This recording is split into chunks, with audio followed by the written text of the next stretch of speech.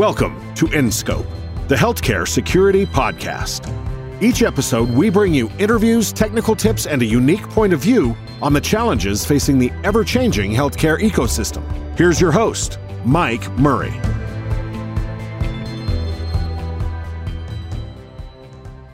And welcome back to InScope, the Healthcare Security Podcast.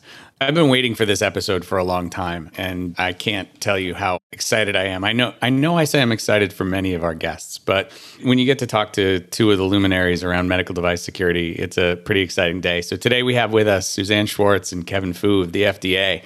And we're going to get deep into all things medical devices and regulations and regulatory and all of those things. But for those who don't know, maybe I'll let Kevin and Suzanne introduce themselves. Suzanne, do you want to go first and tell everybody who you are? Sure. And first off, you're making me blush, Mike. I don't consider myself a luminary.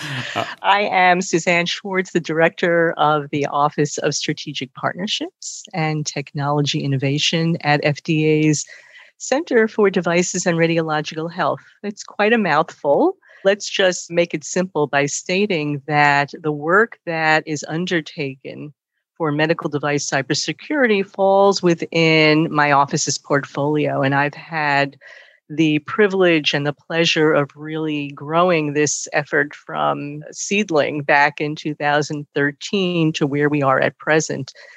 And I will let Kevin introduce himself as well right now, because he's the latest asset that we have been able to bring on board to help us in our journey. Thanks, Suzanne. And only a luminary would deny being a luminary, by the way. But thank you. So I'm Kevin Fu. I work in Suzanne's shop. I am the acting director for medical device cybersecurity in the Center for Devices and Radiological Health at FDA. I am on loan from the University of Michigan, where I'm an engineering professor, where I've been teaching cybersecurity engineering for about 20 years, starting about my time at MIT. It's a real pleasure to have this stay at FDA for the calendar year.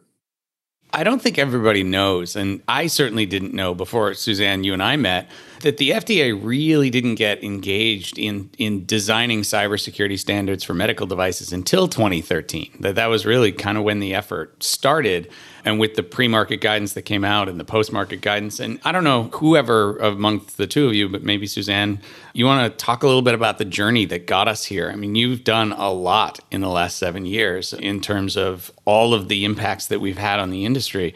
Do you want to kind of give the highlights? Oh, sure.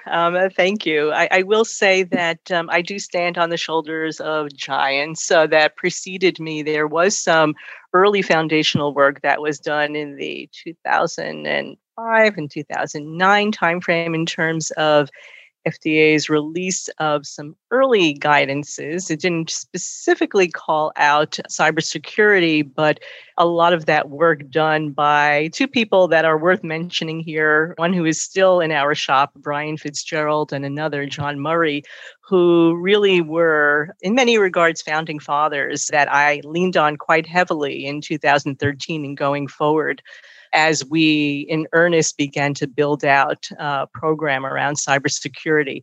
And as happens in many cases, an organization may recognize the criticality of undertaking a new programmatic effort when faced with a crisis, when faced with needing to put out a fire, if you will.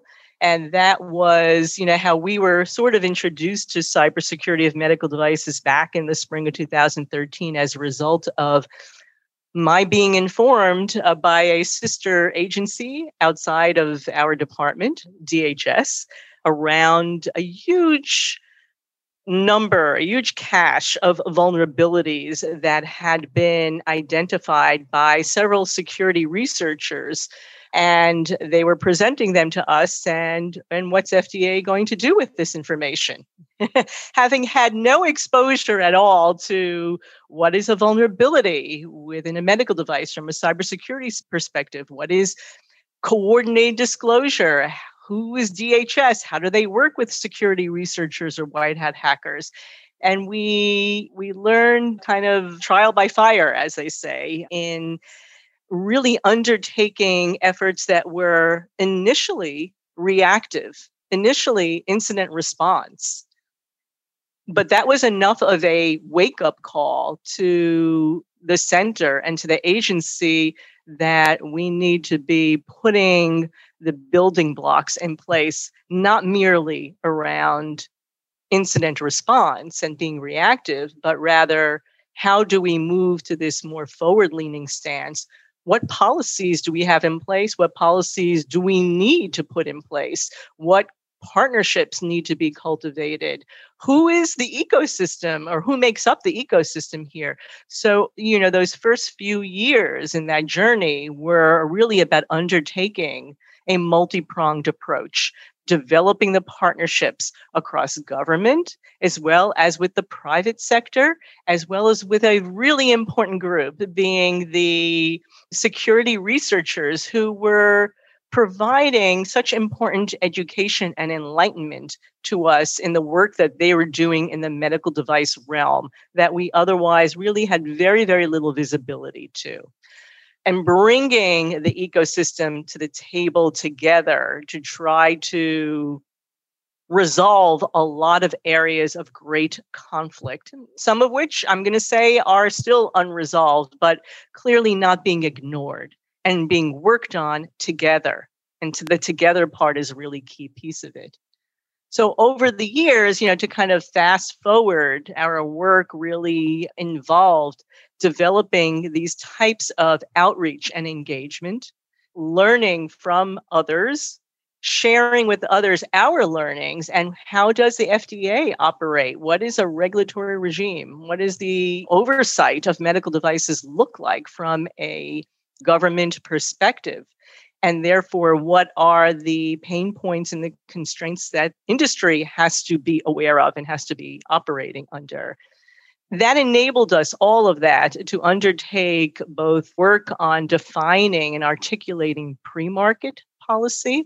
In other words, what our expectations are of medical device manufacturers as they design and develop new medical devices in terms of building security into that design and what FDA was seeking to see in those submissions as indicative of that.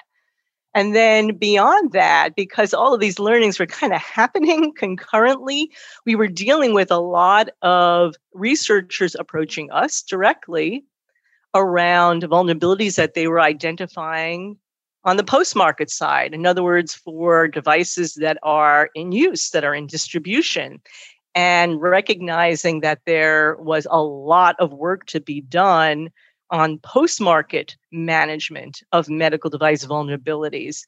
How do we create kind of a loop here in terms of learnings from the post-market side that can then further inform more secure and rigor and greater security built in at the front end? And so it's been this journey of pre-market, of post-market, of coordinated disclosure of vulnerabilities, of indicating through really bringing everyone together what makes for a more mature ecosystem. We still have a ways to go, but we started off very, very immature, the ecosystem as a whole. And there's been a good amount of learnings as we've gone down this path. I could probably talk for hours on this, Mike, and I don't want to hijack the entire discussion. There is so much we could be talking about, but kind of at a high level, that's where we are right now. Pre-market guidance, post-market guidance. We're right now iterating on the pre-market guidance because what we did back in 2013, 2014 was good for then, but we're in a very dynamic and evolving universe here. And we have higher expectations and we're raising the bar with respect to what we want to see from industry now in 2021. And so this is a continuous improvement process and one that really requires everybody to play a part in. And I don't know that every listener really understands the level of the journey that you're talking about. When I went to GE Healthcare in 2013, when I got there, it was regular practice to hard code the root passwords to all of our machines and then print those passwords in the manuals. And very quickly, with the pre-market guidance in 2014 and the post-market guidance in 2016, you all raised the game and the manufacturers came along. And I'm going to throw to Kevin here because he's, as you said, he's the new member of the team. But Kevin, what's current state on the journey? What are you all working on today? What's in the brain? We'll come back to the new pre-market draft, but what else is going on? Yeah, well, I think just to dovetail off sort of the little bit of history there, I think that'll be helpful to contextualize what's going on now.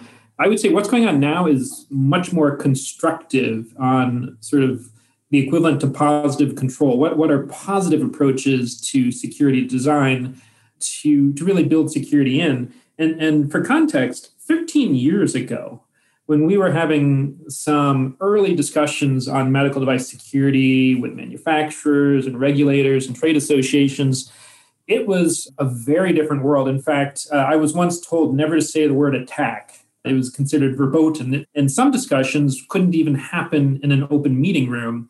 And it was a very sensitive area. And today, I would say it's very different. I'd say there's a lot more acceptance that this is a problem, not just with a shared responsibility, but it's a problem that we all want to solve. And the challenge has become not whether it's a problem, but how to solve these problems. And so today, we're seeing, at least within FDA, there's quite a bit of activity on things such as threat modeling. Threat modeling is what I consider sort of the fundamental, almost the fundamental mathematics of how do you even begin to have good security posture. Without a threat model, you really can't even begin.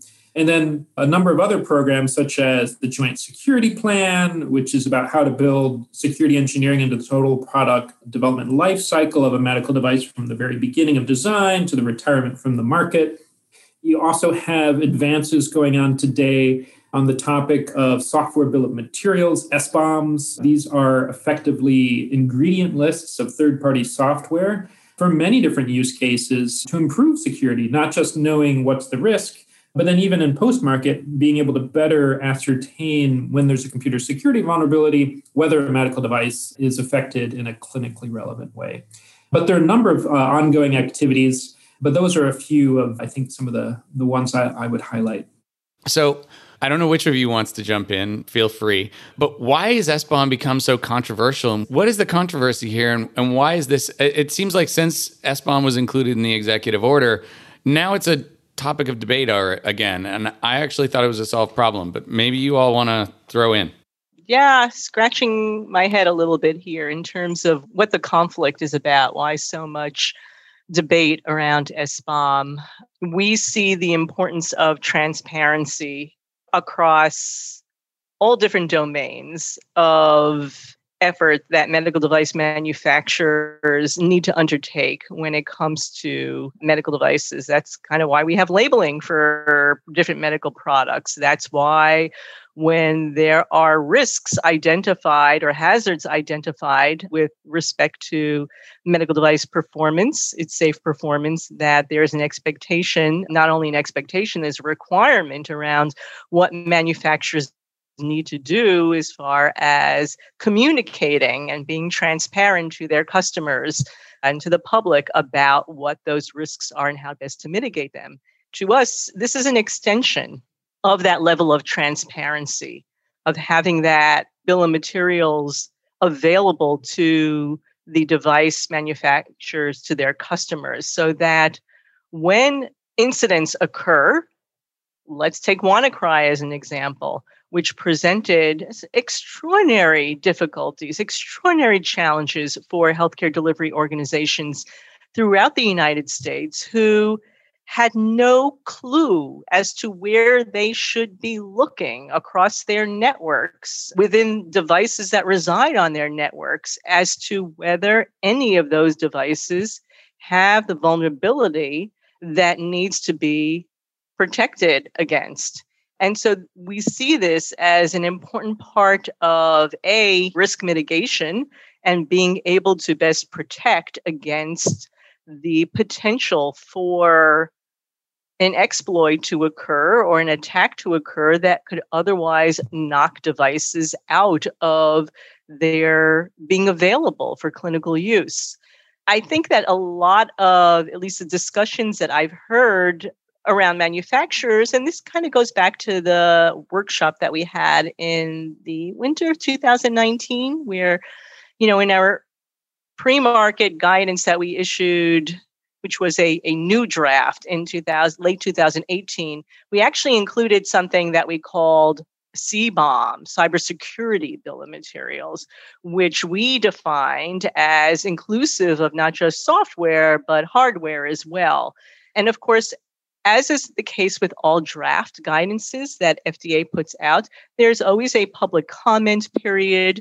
There's a docket that's established. We do want to hear feedback. We want to understand exactly what the difficulties might be with executing or implementing what we put out as guidance recommendations. And there was a lot of discussion. We had at least one or two full sessions that was a discussion related to CBOM. Based upon a lot of what we learned, it was clear that we really have to take an approach of crawl, walk, run here. CBOM, while might be aspirational, let's just start with some very basics upon which we can build, which would be the concept of a software bill of materials, because that's also going to be the majority in terms of an 80-20 solution. That's going to be the majority of the concerns that really need to be addressed. And from the medical device manufacturer's perspective, they've come around a lot to the importance of SBOM. I think what we hear within, again, our specific stakeholder ecosystem is more around what does implementation of it look like? How many layers deep are you going? So it isn't so much negativity around the concept of an SBOM. I think everyone has rallied around that. It's also included in our International Medical Device Regulators Forum, IMDRF guidance that we co-chair an effort there. We put out a guidance in 2020. The SBOM is called out there as well.